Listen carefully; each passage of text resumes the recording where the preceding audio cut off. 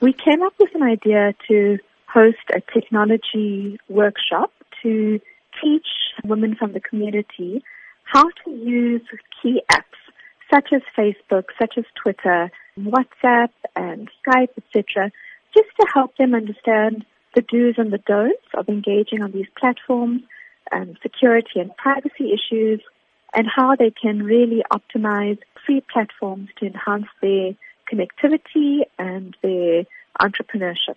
Do you believe that social media is a way of uniting women, helping them share ideas and grow not only themselves, but also even if they have home businesses? Absolutely. So what we see in East and West Africa particularly is that entrepreneurs are very, very effectively using mobile platforms to boost sales of their independent or group businesses, to connect to suppliers or connect to funders, and really to profile themselves in the market in a way that has even connected them to international platforms.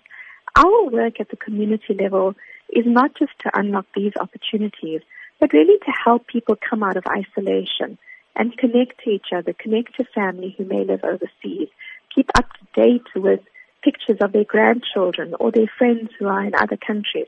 So it's got multiple ambitions and goals, but really to allow the older generation to also benefit from the technology platforms that most of the younger generation take for granted. Tell us about the response that you've received to this workshop in terms of those who will be attending and their expectations. We've had a phenomenal response. In fact, I think we had to increase the size of the workshop 2 or 3 times. We didn't expect such a great response.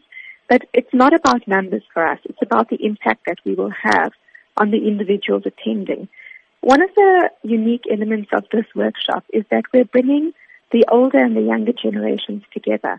So we've got a group of young girls at school and at university who are going to dedicate their time to work with the older generation in the workshop and hopefully create an event that allows a whole lot of new connections to be made